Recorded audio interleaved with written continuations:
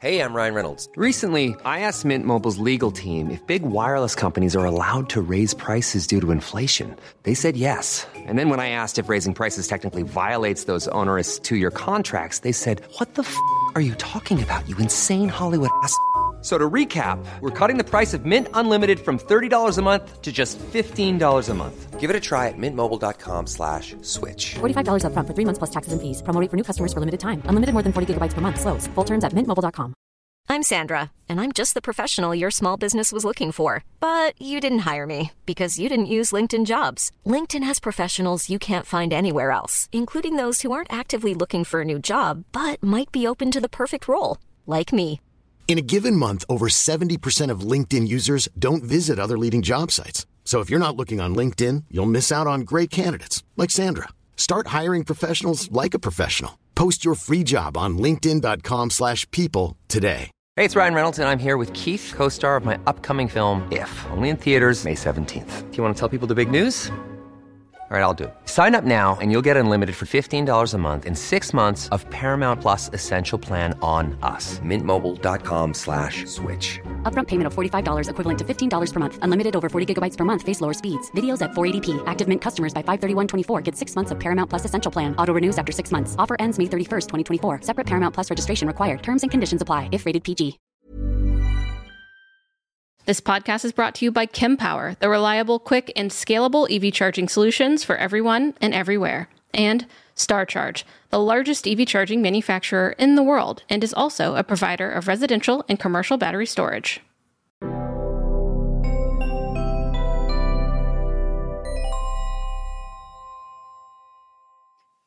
Working in this space that is pushing how we electrify most parts of our lives, and especially how we get around, I pay close attention to the news, but also the perception of those around me when it comes to EVs, renewable energies, and the like. I often hear skeptics questioning the ability of our grid to handle the impending EV revolution. Naysayers or just curious folk really raise their concerns, wondering if our power infrastructure is ready for the surge of EVs on our roads. And this is a topic that I find especially interesting, and one that we are going to dive into today with a wonderfully experienced guest. Welcome back to the Out of Spec podcast. I'm your host, Francie, and today I am joined by the one and only Dan Bauermaster, head of the Electric Vehicle Research Program at EPRI, or EPRI, as I learned that y'all call it, which is a nonprofit and independent research organization, aka the Electric Power Research Institute. So thank you so much for joining me today, Dan. Thanks for having me here, Francie. Look forward to the discussion. Me too. I really do find this space so curious, especially because there's a lot of opinions, which there's always opinions really when it comes to topics of electric vehicles and electrifying things. So first, to familiarize our audience and myself with your background, I would love for you to just give me a quick summary of your background, how you got to EPRI, and then, of course, your work there and how it relates to your current role. Sure. So as a kid, I always loved cars and, studied engineering in college and got to intern at a BMW factory and then at Porsche R&D in college. It was kind of a dream come true. And then, worked in manufacturing for about 7 years, then went to grad school. And after grad school, ended up at Pacific Gas and Electric on the West Coast. And my last stint there was running their electric vehicle and natural gas vehicle program, which is right around the time when the Nissan Leaf and the Chevy Volt launched. So we got the utility all ready for that. Moved over to EPRI about 12 years ago to join their electric transportation team. And EPRI itself, most people have never heard of. We're been around for more than 50 years. As you said, we're a nonprofit group. We kind of do research, applied research on the grid from where electricity is made to how it's used. Again, for the good of society. Our group, Electric Transportation, has been around for, we're on our 34th year now.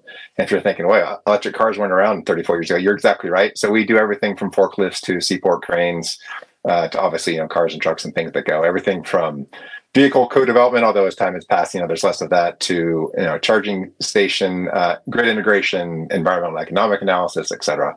And one of the great things about working at EPRI is, there's a department that's an expert on grid planning. There's a department that's an expert on transmission. There's a department that's expert on batteries. So we work with a lot of great people here at the Institute, as well as across the just entire electric vehicle industry. That is amazing. And it is surprising, been around for 5 decades and perhaps aren't super, super known in the space, but obviously you have your hands in a lot of the really important jars here. And it is important to remember that, the first electric vehicles maybe weren't the passenger ones, but still an important part of the electric vehicle evolution, revolution, whatever you want to call it, especially as we work towards minimizing the greenhouse gases that are emitted by, ICE cars, internal combustion engine cars. So your role there is the head of the electric vehicle research program, right? So what does that mean? What are you heading? So our mission is to electrify transportation for the good society as quickly as possible. And what that has really evolved into, I touched on some of the other kind of historical things, is that we are looking at what is needed to get EVs to scale, again, as quickly as possible. There's state and federal goals, the 50% sales by 2030, et cetera. And really helping, I think the major focus right now across the industry, and especially at EPRI, is what data and facts are needed in order to give certainty to industry leaders and regulators to allow for specific grid investment ahead of time such that the grid will be ready. It's a common, or maybe uncommon, but sometimes you'll hear over Thanksgiving dinner or something like, hey, the grid's not ready for EVs, or the grid's going to, EVs are going to crash the grid. And that's typical, but it's not really how it's going to work. It's more about how do you quickly get the grid ready at minimal cost? At the end of the day, cost to invest in the grid, that comes back to the rates that we all pay. So yes, one answer is to go out and reinforce everywhere on the grid, but that takes time and that takes money. And that's a solution, probably not the best one. How cool. Yes. One part of the work that you do that I think is really important is that you're nonprofit and independent, because there's a lot of, you could say that people have agendas or different motivations, and to have research coming from an unbiased source, an independent source, I think is really important. There's a nonprofit newspaper, for instance, where my hometown is, Memphis, and it's called the Daily Memphian. And that's really a part of what they push, because no one's paying for them to cover any certain news or not cover news, because when you're trying to, go after your certain mission or goals, or really objectively inform the public or inform decision makings, it's really important to have your independence. So I would imagine that really plays into the work that you do and why folks would partner with you. Is that true?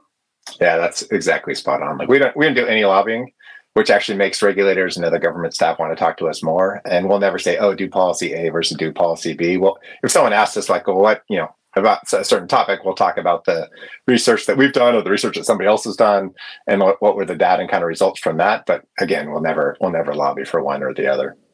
Interesting. Okay, good to know. You hear that, audience? So maybe let's start with painting a broad picture of utilities and the EV transition. From what you've seen, do utilities generally support the EV transition? Well, it's definitely a huge opportunity for the entire utility industry. It's been, this last major uptick in load has been kind of goes back to air conditioning, different forms of industrialization. And this goes back again to, the status quo we're all used to. The grid really came into being in the 1930s, 40s, 50s, some of the 60s. And there was just major growth year after year, decade after decade. And then there were several decades of what one might call semi either low or flat growth. So what we're all used to in our lifetime is low growth. But here, this electrification load, and it's not just transportation electrification load, it's also from buildings and other, industrial forms that are also electrifying. This is the first major uptick in load that a lot of the utilities have seen in a long time. Now, that being said, utilities are really good at, doing everything they need to do from all parts of the grid to make sure enough electricity is generated and moved around. Now, there are complications to that, and how quickly, and again, it goes back to cost. The industry can do, build new transmission lines or that sort of thing. But definitely, it's one of the biggest. It's a change. It's a change in the industry. But for those who have been around a long time, they kind of smile because, this is how it used to be. Mm-hmm. Totally. So, so utilities, you see that there's a clear opportunity for them, but there is a cost to that opportunity, right? And so, what have you noted that utilities need to do to support the EV transition? Is it more about information? Is it truly building out the grid? Is it, regulation and policies? What are the major factors? Well, there's how much time do we have? There's multiple challenges. The good news is that at least on the kind of individual personal vehicles, and this kills me as a car guy. The cars sit around, and there's data on this, 20 plus hours a day. So there's actually quite a bit of call it parking time to plug in. It's like your smartphone, right? I don't think very few of us think about how long it takes to charge our smartphone. We just know chargers must sitting there at our office desk or on the kitchen counter or what have you overnight or whatever you can do. And that's kind of how cars are. So it's about how do you do that last 10 feet? How do you get charging to the cars? Now, our European friends, they're already at, what we would call, 240 volts here in the States. They're close to that. So they already have their household voltage is already at an advantage. Mm-hmm. But the bottom line is how do you do that 120 volt, 240 volt charging to make it easy on customers where their cars are parked, whether it's home or work or et cetera. Now, where it gets challenging is, I'm sure we can all think of the road trip example, or if you're on the business side, if you have a fleet. And then the example that's often held up is the kind of either regional trucking or long haul trucking, coast to coast. My grandpa used to be a truck driver. I get it. Those are point challenges. But again, it's easy to forget that utilities provide electricity right now to customers like that. Now, it might be a building or a housing development or a factory, but utilities are used to providing big loads in certain locations. Again, it's more of a question of timing. So that's understanding how and where customers are going to go and charge, as well as kind of companies' plans, is one of the first major steps to understanding, okay, where should utilities, invest and harden the grid. Interesting. So would they work with how would they gain that information? Is it they independently gather it? Is it stuff from, organizations like you? Is it charge point operators being like, this is where we see utilization, where we're going to put in a site and focusing in on that? It's all the above. There are great models out there. The national labs have models. There's public data on travel data and things like that.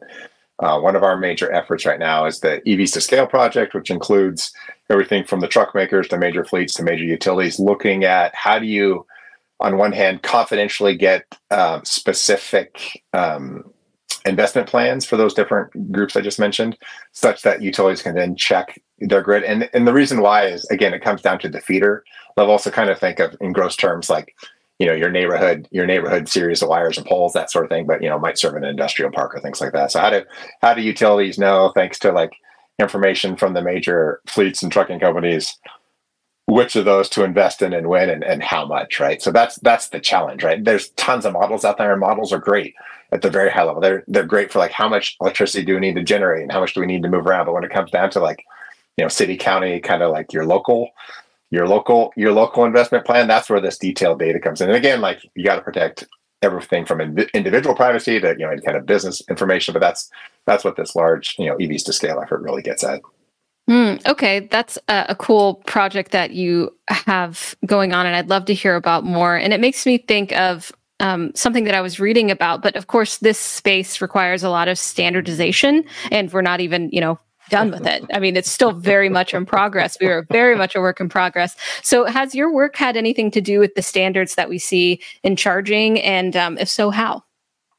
Yeah, so first thing, grossly, EPRI does not do standards. That being said, due to our reputation, the industries, meaning the vehicle industry and the utility industry, asked folks on our team to chair various standards committees. I'm sure many of your audience has heard of J1772. There's a gentleman on our team who chairs that.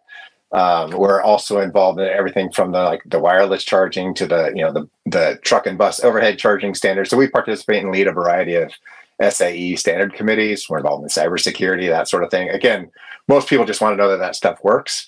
But yeah, so we're heavily involved in standards. But again, it's more as the referee and not as saying, oh, do this or do that. And we can talk more about fast charging and adapters and DACs and whatever you think is interesting to you. I mean, it's all interesting. It's just making me think I want to keep this a nice broad overview, but it would be great because we could have, a whole conversation about adapters, a whole conversation about all the different parts, which I was talking to Kyle about earlier, because he was like, oh man, I wish I could participate in that, but we'll just have to have Dan on again. I was like, okay, for sure. I haven't even met him yet, but it sounds good. So I have a question. Can the grid, as we know it now, support EVs if everyone switched? I mean, not today. I know that's the answer, but like in 2030, the National Renewable Energy Lab has estimated like 30 to 42 million light duty vehicles on the road will be EVs. I don't know what projections y'all are looking at, but can the grid as we know it now support that? Yeah, so I would say the grid and the process that lets the grid change over time would support that. I mean, really grossly, these are gross estimations. If every vehicle, big and small, was electrified overnight, the grid would have to get between 35 and 40% bigger. Now, the good news is that that won't happen overnight, which gives the utilities enough time to plan and adjust and, the whole stakeholder process to work itself out. Now, that being said, there's going to be points, as we mentioned a few minutes ago, where some fleet, there's different fleets that are being more aggressive than others. So that's where the challenge comes in is the transition. But grossly speaking, it's within, and again, if you looking historically, the grid's grown at that rate in decades past. Now, it might have been not 10 years ago, you might have to go back 30, 40 years, but no, it's all within the realm of I'd call business as usual. Okay. So as utilities are going along with making this change, which it seems like, come along or you're going to be left behind. There's no choice really, right? They have to adapt. Yeah, I mean, utilities are responsible for serving their load that their customers ask for. So that's how it works. Okay, good. I mean, 'cause that's great. And I know that some of the systems that they have are outdated from the different businesses that I've seen out there working to help utilities catch up and update, whether it's their softwares or their strategies or whatever. But are utilities focusing more, do you think they're like, okay, we have to quickly adapt to meet the fleet or the passenger vehicles, or is it a mix? It's a mix. It really kind of depends on the size and scope of the utilities and where the utilities are at. Some utilities are, have a mix of customers, some rural, some urban, some suburban, some have more than the other, some have more industrial, something like that. I would say in my experience, looking back, the initial concern when the vehicles first came out was the light duty ones. I mean, first of all, there weren't many, kind of commercial or industrial vehicles out there yet. And so it was a concern. And what it's kind of come down to is, the Teslas or Fords or Chevys or Nissans electric vehicles, they're all largely like air conditioners. I mean, that's a gross comparison, but they move around and where they're going to charge. And at least I'll speak for myself. Like, I'm much more emotionally attached to my car than I am if I had an air conditioner. So there's that emotional piece that we don't have to our air conditioner or hot water, or heat pump or what have you. So there's that. So I wouldn't say so I'd say utilities are far less concerned about the residential vehicle load. Now, there are some questions as the vehicles get bigger and the onboard charging levels increase.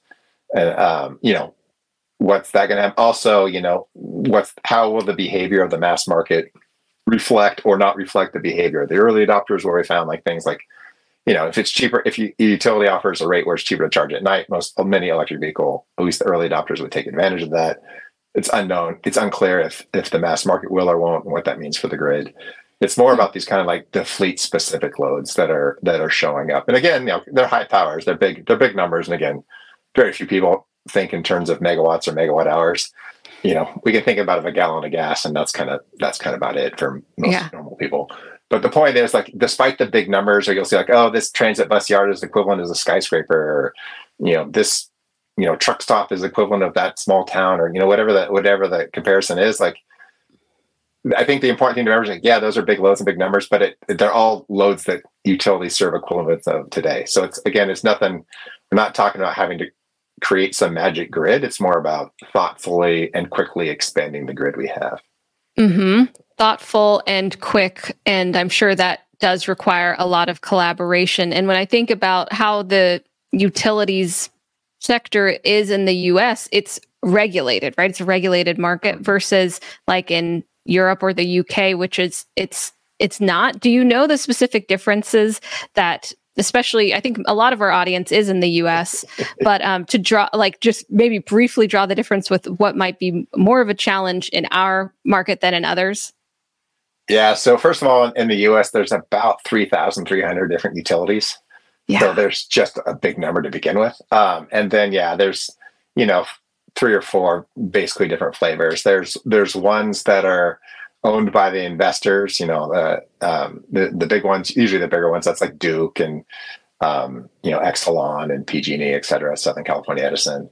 And those are regulated. They have state regulators, so the regulators are obviously independent. And then there's ones that are more governed by they're called municipal utilities or munis, and they're governed by their like city council almost. LADWP, SMUD, SRP, things like that. And then there's ones that are owned by their customers, and that might cause people to scratch their head. But that's probably not really rural ones.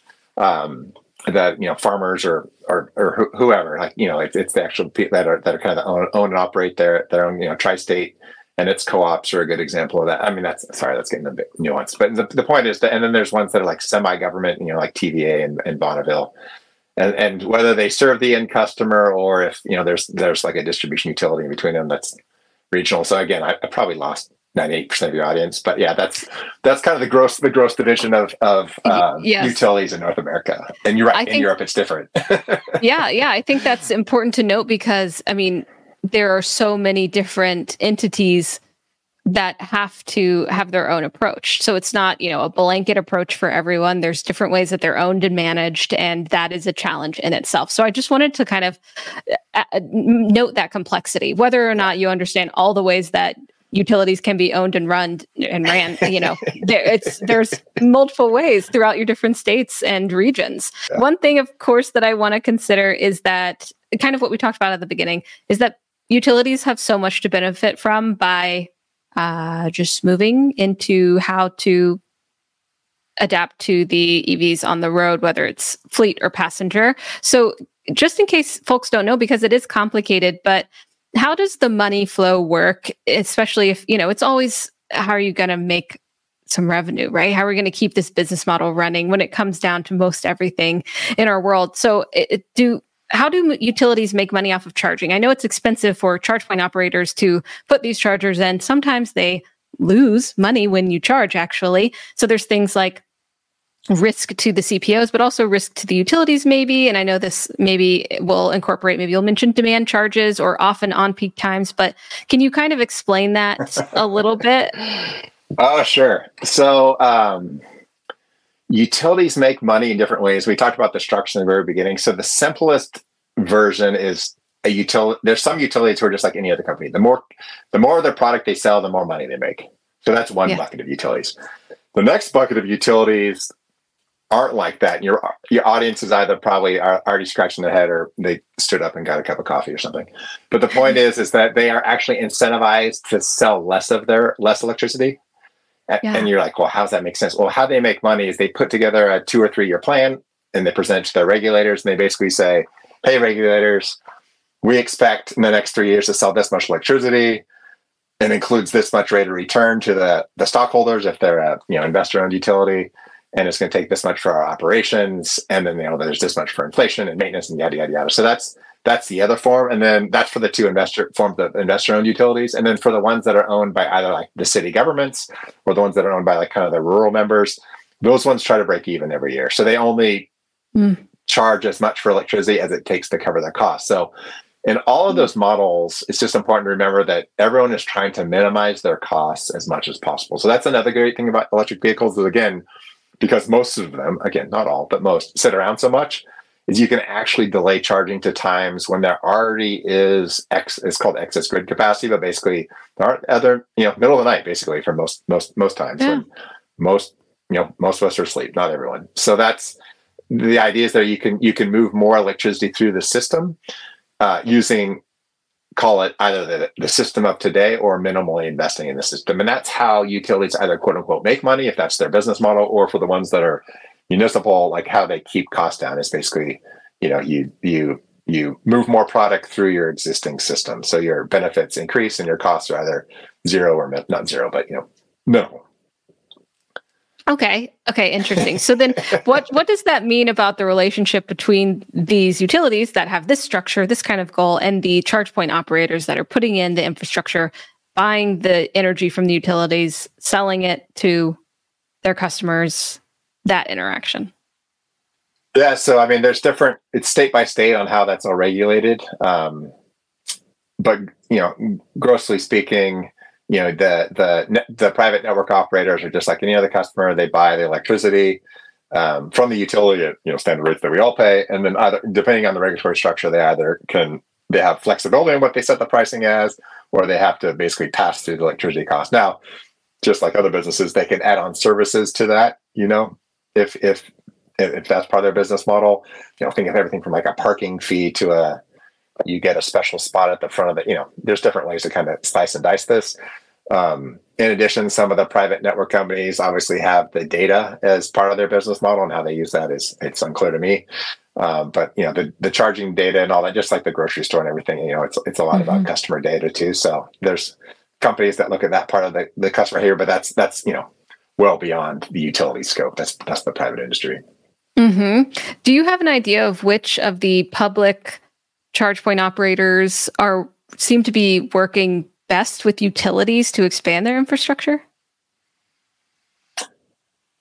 From that relationship side, the utilities and the private networks, there's like the big six, and then there's a bunch more, have worked well. And then, just like we saw with solar, like as these technologies scale up, that there's processes that work really well to a certain point, and then they need to change and things like that. So I think I would ask the private charging network, because they're actually on the customer end of that. But I do know they have worked. That going back to the like the Ecotality and Coulomb and Better Place days. They've been working with the utilities for going back 14, 15 years now, and some even go back to the 90s, even longer than that. Long relationships, and I know that. I used to be a part of a public infrastructure team, and just the relationships, you're right, that you have with utilities that can obviously help, having worked with them and knowing how they work, but it is regional. The utilities have to go through all of their processes to get your site permitted and up and running and all of the things that it needs. And that can usually be what is keeping a site from going live in a short amount of time, because maybe you can get it all in there, but actually getting power to the site, that's a whole story. And of course, that depends on location and everything, which, I'd love to touch on. I don't know about this podcast, but, again, it's the differences between the urban setting, small town, and in the middle of nowhere, and how that can differ, and whether it's intuitive or not. So maybe let's move to level 2 charging. So level 2 EV charging is, from projections I've seen, this is going to be the majority of charging that we need to account for the EVs that are going to be on the road throughout the next decade. So what are the challenges associated with level 2 charging, specifically from what you found in your research from a utility perspective? For example, I know there's a lot of efforts in California to electrify school buses. So if a local school district wanted to put in a bunch of chargers, what would stand in the way of that? So there's a semi-joke in the industry when it comes to, charging that you install in a parking lot, whether that's for a school bus yard or for just like your work parking lot, like dig once. So the good news is that the charging related to level 2 in the US, and before you kind of get to the adapter piece, is largely due to construction. It's like ripping up the parking lot, putting in conduit, that sort of thing. And I'm being kind of facetious about the dig once, but it is oversize your conduit, which is, the pipes that the wires run through and all that kind of stuff. Because by the time it gets to the stub where the charging station plugs in, that's the bulk of the expense. And then, making sure you have enough, on-site transformers and things like that. The actual charging box is, the good news, there's quite a few to pick from. They're actually quite simple when it comes to the technology. And, there's a lot of safety built in, both via the standards, et cetera. So that the charging box, which is the piece that the industry that we all focused on a lot, is actually I won't say the easy part, but it's the construction is the challenging part. And then in the context of school buses, and thankfully, the EPA just recently released a slew, I want to say it was $1 billion for 67 different school districts or something like that last week. There's money coming, but it's school money is tight, whether you're private business, but especially in government, especially at schools. So how do you not only, give them the funds to do what they need to do, but also everyone's overloaded. So how do you share expertise and lessons learned? And that's one of the roles that there's a bunch of groups out there, but the utilities are one of the groups providing that kind of customer education to, school districts on like, hey, here's how you electrify a parking lot if you're trying to do schools, or if you're trying to do it for your teachers and staff, here's another way to do it, that sort of thing.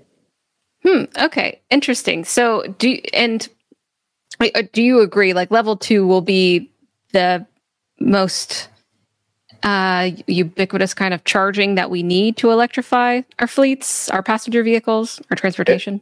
It is the foundation for many use cases, or for many different types of vehicles, to be plain talk. Obviously we talked about the residential charging before. For many fleets, including, and that was the other lesson learned, just because a vehicle is big doesn't necessarily mean it needs high power charging. School bus is a perfect example.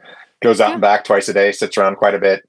Yes, it's big, but it just needs to charge. We've done demonstrations with school buses across the country, other groups have, and we found that like even kind of like a mid-power level 2 charging station, call it 12 kilowatts, is more than sufficient. You don't have to do, DC fast charging for school buses. There might be cases where a customer might want to do that, but it's not a must. You're not talking about an 18-wheeler, tens of thousands of pounds trying to drive from Maine to San Diego, right? It's a different use case. That's true. I think that sometimes folks can get caught up on like, oh my gosh, well, if everything's electric, then they're going to need so much energy. But you're right. Like a lot of EVs will sit around for most part of the day, which brings me to a subject that I am just... Hiring for your small business? If you're not looking for professionals on LinkedIn, you're looking in the wrong place. That's like looking for your car keys in a fish tank. LinkedIn helps you hire professionals you can't find anywhere else, even those who aren't actively searching for a new job but might be open to the perfect role. In a given month, over 70% of LinkedIn users don't even visit other leading job sites. So start looking in the right place. With LinkedIn, you can hire professionals like a professional. Post your free job on linkedin.com/people today. Hey, it's Ryan Reynolds, and I'm here with Keith, co-star of my upcoming film, If, only in theaters May 17th. Do you want to tell people the big news? All right, I'll do it. Sign up now and you'll get unlimited for $15 a month and 6 months of Paramount Plus Essential Plan on us. mintmobile.com/switch. Upfront payment of $45 equivalent to $15 per month. Unlimited over 40 gigabytes per month. Face lower speeds. Videos at 480p. Active Mint customers by 531.24 get 6 months of Paramount Plus Essential Plan. Auto renews after 6 months. Offer ends May 31st, 2024. Separate Paramount Plus registration required. Terms and conditions apply if rated PG.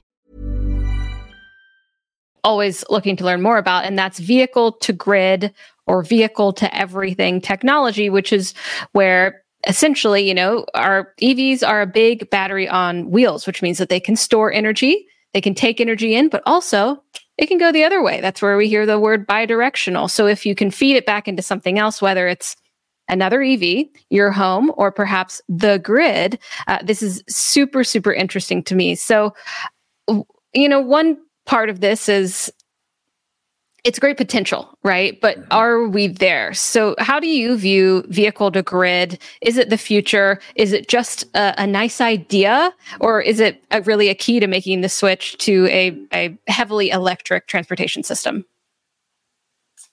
So, I kind of see it as a staircase. There's managed charging where no power flows back from the vehicle. And how do you make it easy on the customer? Customer gets home from work, plugs the car into their garage or outlet, whatever the charging station, goes in the house and gets on with their life. And then like all the fancy stuff in the background, as long as the car is charged by, call it 5 a.m. on the weekdays, and 7 a.m. on the weekends, like it's just done. And whatever, hey, utility and free market and all your other players involved, you do what you need to do and just adjust my charging. Again, this is all one way. As long as it doesn't matter if you trickle charge me or, increase that or what have you. It's like the car's done in the morning, and that's all I care about. And then, you always got to give the customer too, like the opt-out button. Like if, you're a family and the wife's pregnant or somebody's sick, like there's going to be cases where it's like, I want my car charged now. And then you kind of have that optionality too, which we've done pilots and kind of seen that driven. And then that leads to, vehicle to home or vehicle to building where you're putting power back. The power outage is a great example there. I'm sure we've all heard stories of the electric pickup trucks, providing power back. Exactly. And then there's, vehicle to grid where the EV is actually putting power back, and it's either used locally at the distribution level or potentially even one day, like moved back and done like transmission. And then there's again, this gets super technical, but it's not just about moving the electricity. It's also kind of like the rate that the electricity moves around and how quickly. So it's called balancing. I always think about it. It's like if you have trying to balance like a piece of something on your finger, like that's the grid, right? Supply and demand has to be matched. So EVs potentially could play a role there. From the technical side, it can be done today.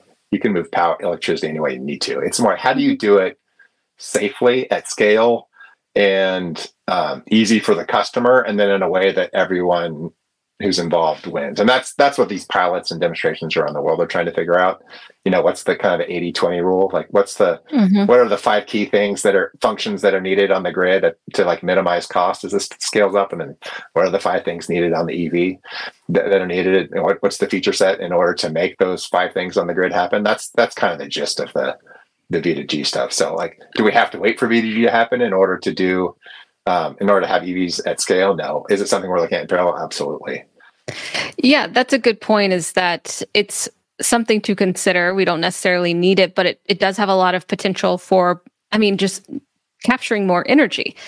Do you think that there will be, we also think about it in terms of impact, like, if you're able to take cheap energy or renewable energy at a certain time and then put it back on the grid, all this stuff. But do you think there will be enough interoperability and vehicles cooperating to make a significant impact from this kind of technology, V2G? So that's the vision. And we can think now, and again, it has to be easy and invisible and reliable to the customer, but it's like, you can think now, the grid is changing, and there's as more and more renewables come on the grid. I know you mentioned that at the beginning. It's like sun peaks, in the middle of the day, like lunchtime. And I'm old enough to remember, like, you'll laugh at me here, but like free long distance calling, like free nights and weekends, and it's like, I can imagine a future where EV charging has like, free lunchtime charging or cheap, inexpensive, because that's when the electricity is the cheapest, right? And similarly, like, again, the vision is to make all this seamless at the back end, such that like, okay, well, if it's a hot summer evening and everyone gets home and the air conditioners are cranked, and like, whatever, pick a number. Everyone shares 10% of their battery just to kind of get, quote unquote, the grid in the neighborhood through those peak hours until it starts to cool off later at night, right? And then you can just recharge your car. Now, again, like, you got to have that optionality so people can opt out of it. You can't, that kind of thing. But again, the private industry and the utility industry, everyone who's working on this is aware of those things. So that's the vision. Yeah, it's like, as the grids change and the need change, like, how do you match customer needs with grid needs, all in a way that's seamless and reliable? So it seems like this could be a great option. We technically can do it and probably will do it, but from things that I've read about and spoken to businesses that work in this space, especially working with the utilities to one day make V2G available, is that there's a lot of steps in between. And a lot of that is updating like the systems that utilities use, but also finding a value proposition, like you're saying, where the utilities can offer their customers something that is, so it's like a smart home. They don't have to think about it, but the utilities can benefit, the grid can benefit, but the customer like has a charge car when they need to. So what do you see that, is it true? Like kind of what I found, which is that utilities need updates to get there. And if so, what might those be? Yeah. So there's a couple of ways to think about it, at least the ways I think about it. Like, it's like, what do we do? Call it, if we draw a line in the sand from today going forward, like, what do we do for, call it, new construction or fresh construction, things like that? And then what do we do for all the existing buildings and cars and infrastructure? And that's a balance, right? It's far easier to start from scratch if you're doing something like that than it is to like retrofit a house, retrofit an existing structure. So that's the challenge. And if, the social goal or societal goals are trying to electrify as quickly as possible for, various reasons, and like, how do we attack those existing structures? I think one of the, most challenging use cases that we have here in the States, and it's probably similar globally, is like, how do you support folks who live in an apartment that don't have a dedicated parking spot? Not even an apartment, just anything that's not a house that has a driveway or a garage of some kind, right? So how do you support the apartments and townhomes and people who street park? What are the ways to support that? Now, if you look at different corners of the world, there's been different ways to attack that. So it's not impossible. It's definitely a challenge. It's like, how do you support that existing like building stock and set of customers who live there that, can't park in their garage overnight or don't go into work and can sit where their cars park 8 hours a day or that sort of thing. So that's I think one of the major challenges. Mm-hmm. I love it. I feel like there's always a challenge in this space in every facet, and we just keep keep learning how to research and address them from what we find. So, of course, level 2 charging is really important, but also fast charging. This is a hot topic, right? If you're driving an EV or not, you've heard about the fast charging infrastructure. I mean, maybe. I'm also in this bubble all the time, as are you. So we hear about this every day and talk about it every day. But in contrast to the level 2 challenges that you were just speaking to, what are the distinct obstacles with DC fast charging, that utilities have to deal with? Well, I mean, I think for fast charging, there's a variety of challenges and there's also a bit of good news. And on the good news side of it, again, it's like, on one hand, this is just yet another customer load. So it's, utilities are set up to do this. Now, the question comes for timing, like when and where are these charging stations going in, and are they going in at a Buc-ee's? Are they going in at a gas station? Or are they going in kind of on their own accord, next to a, you pick your favorite fast food chain or what have you. So there's various things there. And like, what is the kind of surrounding utility infrastructure? It's, again, utilities can pull power nearly anywhere, but it's going to take a lot longer in a downtown urban area than it is like out in the middle of, at the risk of stating the obvious, out in the middle of a field, right? So that's next to a transmission line. So I think that's the challenge. But again, that's all largely, that's all over, that can be overcome. One of the challenges, I think, is there's a variety of private companies out there. There's a variety of models. Some of in the utilities have done quite a few programs supporting like all the behind the scenes infrastructure, leaving the actual like charging box or charging plaza to the responsibility of the site host, or the shopping mall, or again, fast food restaurant or private charging network, what have you. But that doesn't stop the utilities from getting blamed when something goes wrong. So, I mean, that's just life.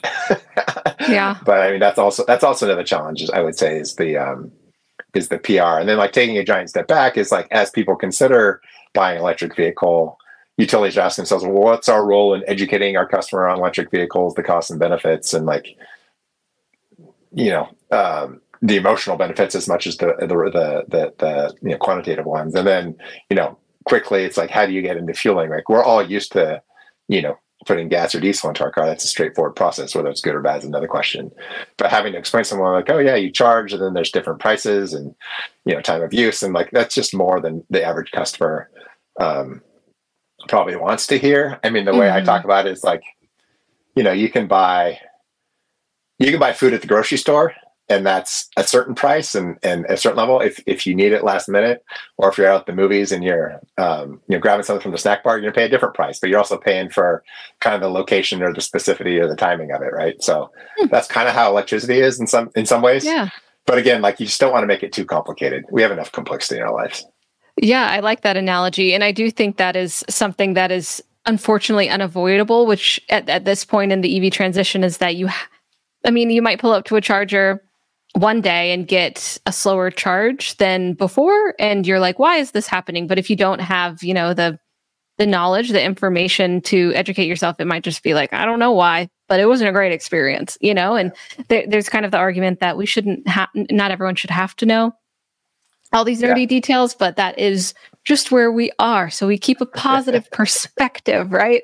So with your work, you've kind of said that you don't necessarily like tell entities what to do, but instead just provide them with the information. But do utilities come to you, and when you work with them and say, this is the problem we want to do, we want to put in more DC fast charging, how do we do it? Then what would be your response in how you work with them? Would it just be, well, here's our research, interpret? No, that's and we actually have like, that's a perfect example. So if they have like strategic questions, we have a set of product offerings and experts on the team that kind of help walk through them along with their strategic experts. Like, hey, this is our local, wherever they are in the country, this is kind of our state and local and regional policy or lack thereof. This is our own internal strategy on what we want to do. So we kind of walk them through that.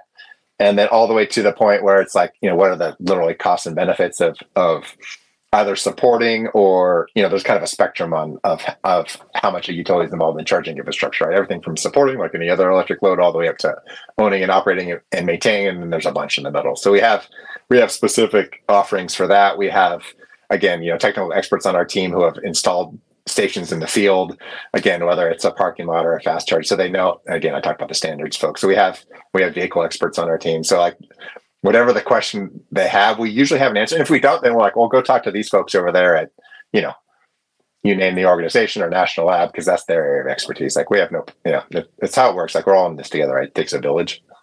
Oh my gosh. Yeah. This is the space of collaboration. And if you're not collaborating, I don't know if you're really part of it. I mean, you're not going to benefit, and there's just so much benefit to give out with that working together. And you mentioned something that kind of transitions into my next point, which is the role of regulation and policy. So of course, we large scale have NEVI funding, and that's some kind of regulation and federal incentives to build out the charging infrastructure. And then there's the collaboration of regulators and lawmakers.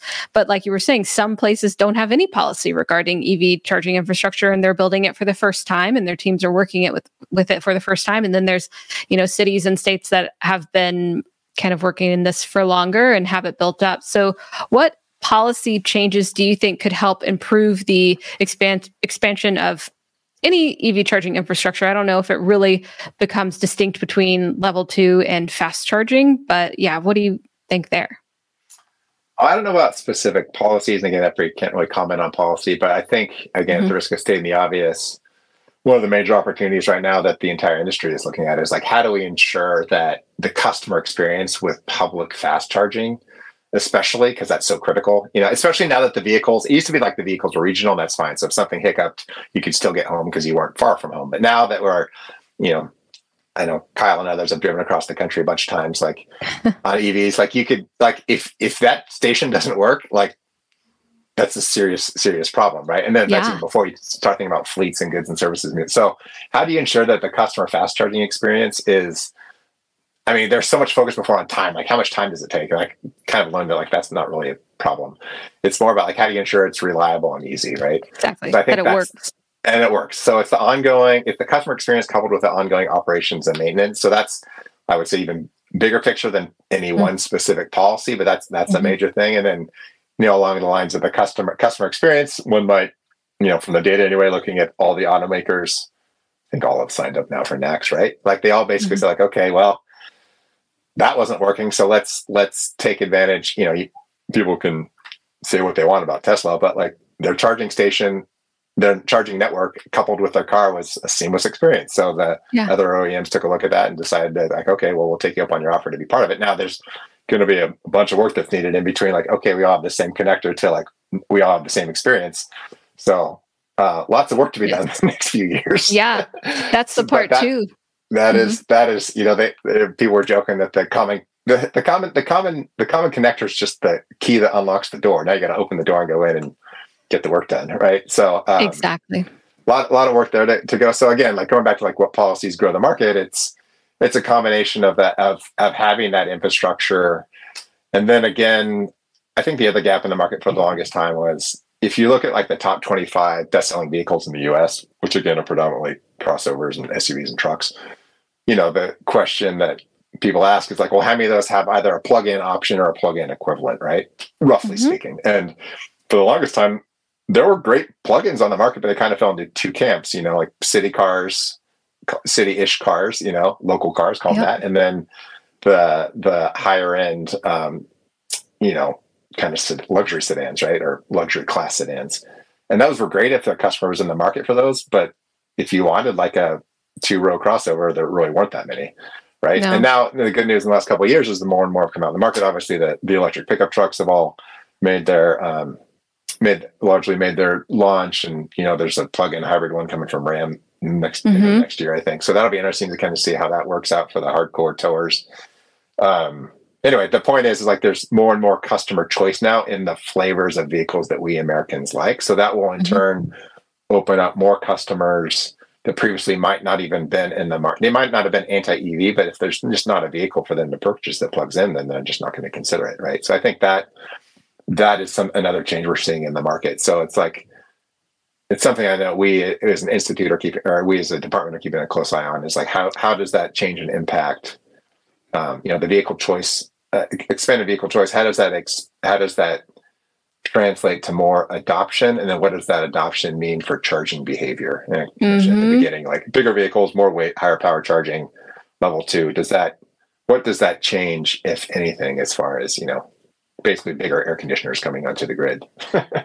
Yeah. Okay. Interesting kind of ripple effect of figuring out where the origin of the big like influence will come from. And it's true, we have more and more options on the market for an EV that can be adopted into your lifestyle that fits it, and are just like your gateway EV kind of. And I was even talking to someone where it'll be like someone's first EV will be the Cybertruck, for even though it's an insane piece of machinery or whatever, that will be someone's introduction into the EV world, because it's so weird. Like, or maybe it was the smart car, whatever it is, you got your way in.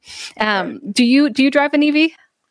We have we've had a variety of EVs in our family, which have changed as we now have 3 kids. So we start off with the Fiat 500e, had an i3 with a range extender. Right now, we have an electric cargo bike that we use, and nice. We have a hybrid station wagon, and we're in the market for an electric city car. So we'll see what the next one will be. Oh, do you have anything you're especially considering or waiting for? It looks like my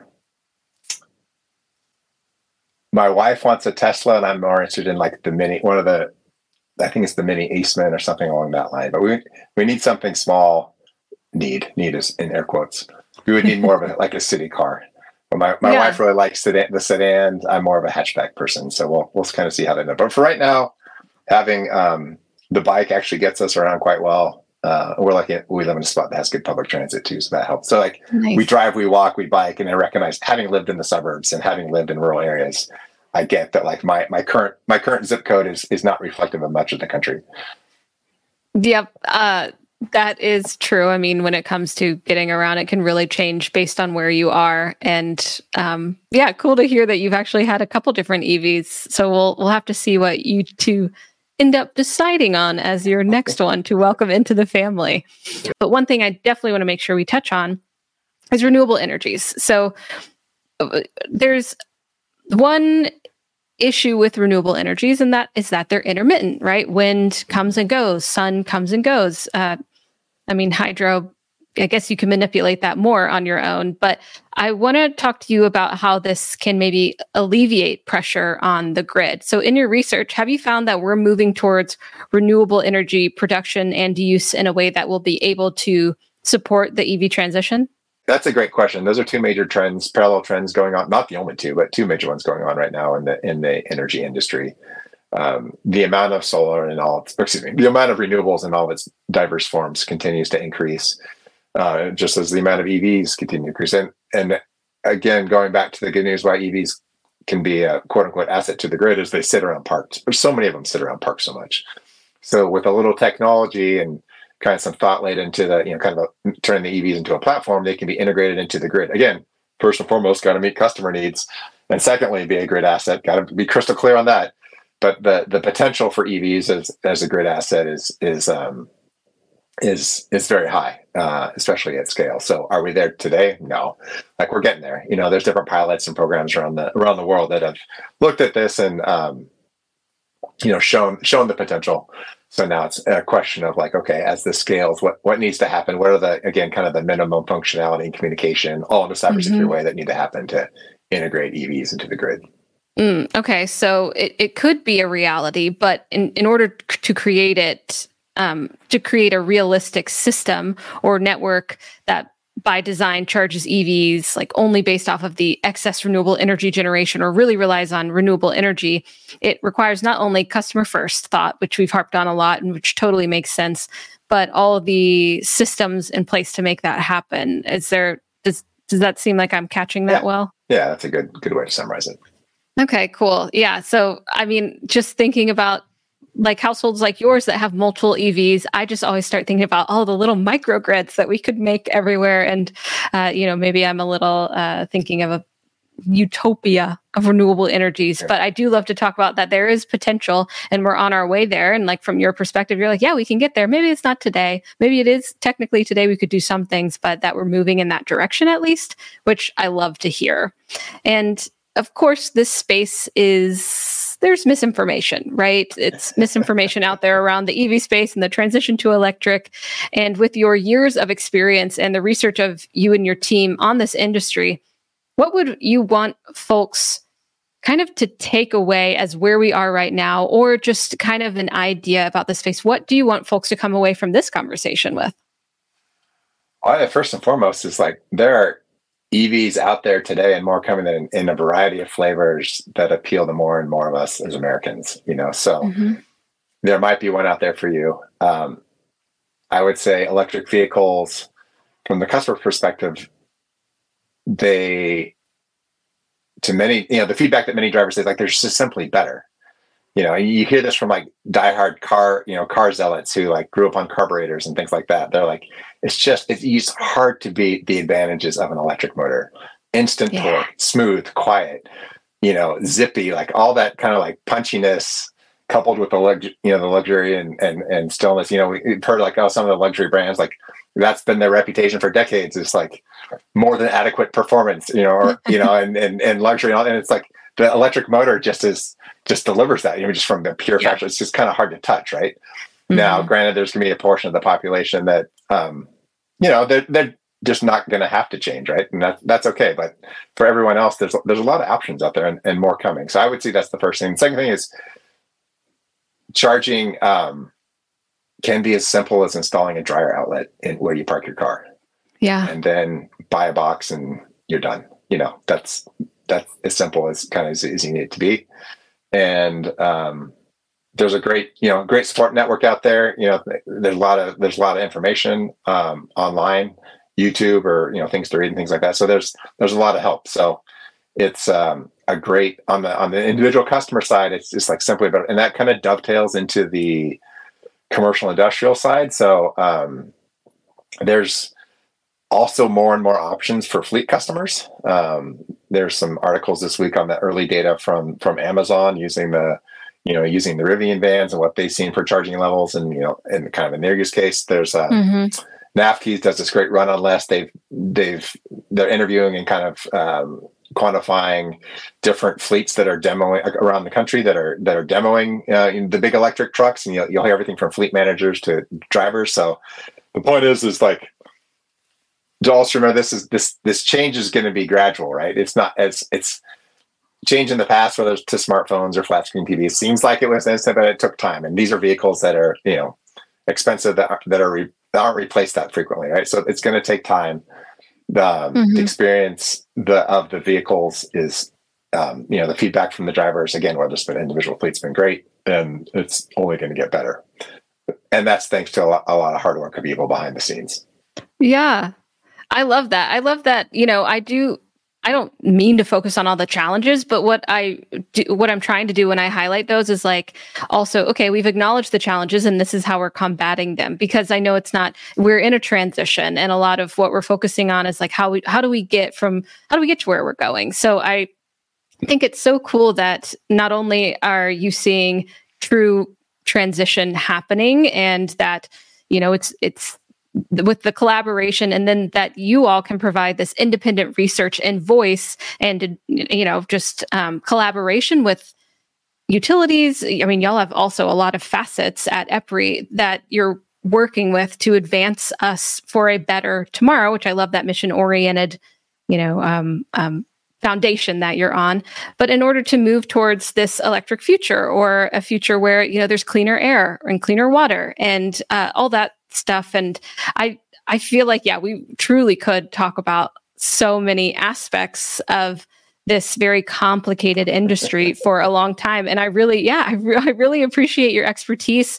And I think this is such an interesting part of it, the energy, because everyone uses energy every day, and we don't have to think about it. But moving into this space of things becoming more electric, it's kind of like an art and a science of figuring out how we can make it so seamless, right? And so I think your work can obviously attribute to that as well. And it was great meeting other members of your team today. So I'm really glad that you actually reached out to us at the podcast, and we're like, hey, I listen, as you said, longtime listener, first time caller, which we love. And you speak of collaboration too, and we love to collaborate on the Out of Spec team. And I'm not an expert in most of what we cover, but I'm like gathering all this information and painting a clearer and clearer picture of where we stand today. And I really appreciate your time to come on and explain a lot of this to me. And hopefully we'll have you on again in the future. Yeah, I'd love to. That'd be great. Thank you very much. Yeah, of course. Yeah, I really appreciate it. I would love to see your car line up, of course, and see what you all end up going with. But also, if we ever come out to where you are or have any other collaboration that we could do, I would love to do that. I'm sure our audience will have questions for you in the comments as well. So I'll encourage those, and we'll see if we can get any answers for them. But also, is there any work that you all are working towards in 2024 that you want to share with me that we can keep an eye out for? I think the big thing is what we mentioned at the beginning is like that giant initiative, the EVs to Scale 2030. Like that is just a huge collaborative with everything from Freightliner and Daimler and Amazon and a bunch of other fleets and the national labs and the joint office and close to 24 different utilities. Really trying to get at that, like where are these major loads coming on the transportation side in the next? Yeah. Gosh, 2030 is not that far away, like 6 years, which is a blink of an eye in the utility world. And like, how do we get that data, again, protected such that utilities can quickly and precisely invest today such that they're meeting the loads of tomorrow? So that's really excited for that project. And again, that, I just listed off a bunch of different folks there, and my apologies for whoever I missed, but really excited at that because I think that will be an extremely useful and practical solution amongst the portfolio of solutions that the industry needs. Man, you're kind of trying to predict the future there. Yeah, well, doing the best we can based on data. So that's the goal. We love that. We love our data over here. This has been so great to speak with you, Dan. I really, really do appreciate it and find this so interesting. And I really want to keep going into this topic of energy. How we make it, where it comes from, how we're going to use it, and what are the innovative ways that we're trying to make a closed loop in this sector and then all the different markets. So thank you. I really appreciate it. Wonderful. Thanks. Have a great afternoon. Thank you. And thanks everyone for tuning into the Out of Spec podcast. We will catch you next time. Bye.